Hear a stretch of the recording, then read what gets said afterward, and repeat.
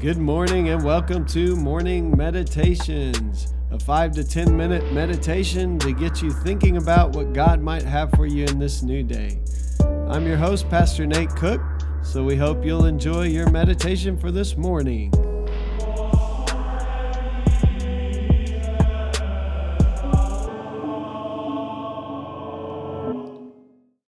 Hey, this is Pastor Nate, and this is your morning meditation. It is Tuesday, September the 28th, 2021.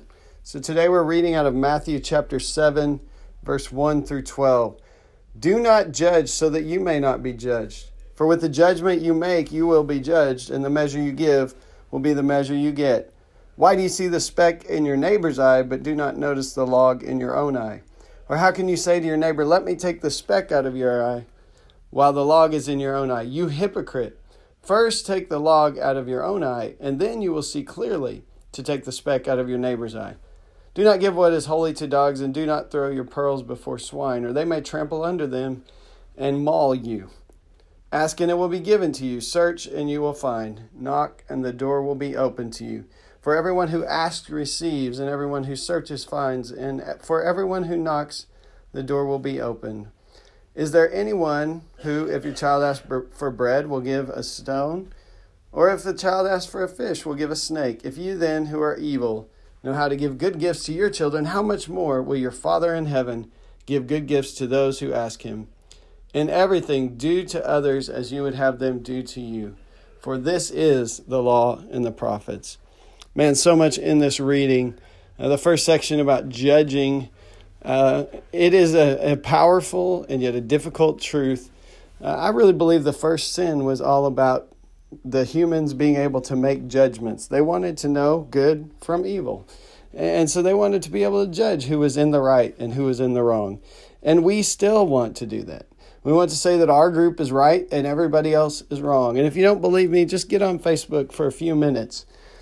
We want to be the ones who sit and make judgments. But Scripture is clear that God is the ultimate judge and that we can leave that to God.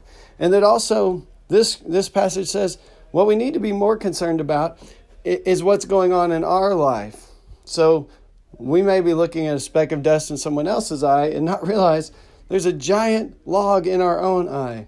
And this is a reminder. This often so much easier to see fault in others than in ourselves. The second part says that we should ask for God what we need, and it will be given to us. And so maybe instead of worrying about what everyone else is doing, for Christians, the thing that we should be doing is seeking God and asking God to give us what we need to be the people He has called us to be. And there's these little stories about, if your kid asks you for something, you're not going to give them something terrible. Like in our day, we might say, if your kid asks you for ice cream, you're not going to give them sardines. Here it says, if your child asks for bread, will you give them a stone? Or if they ask for a fish, would you give them a snake?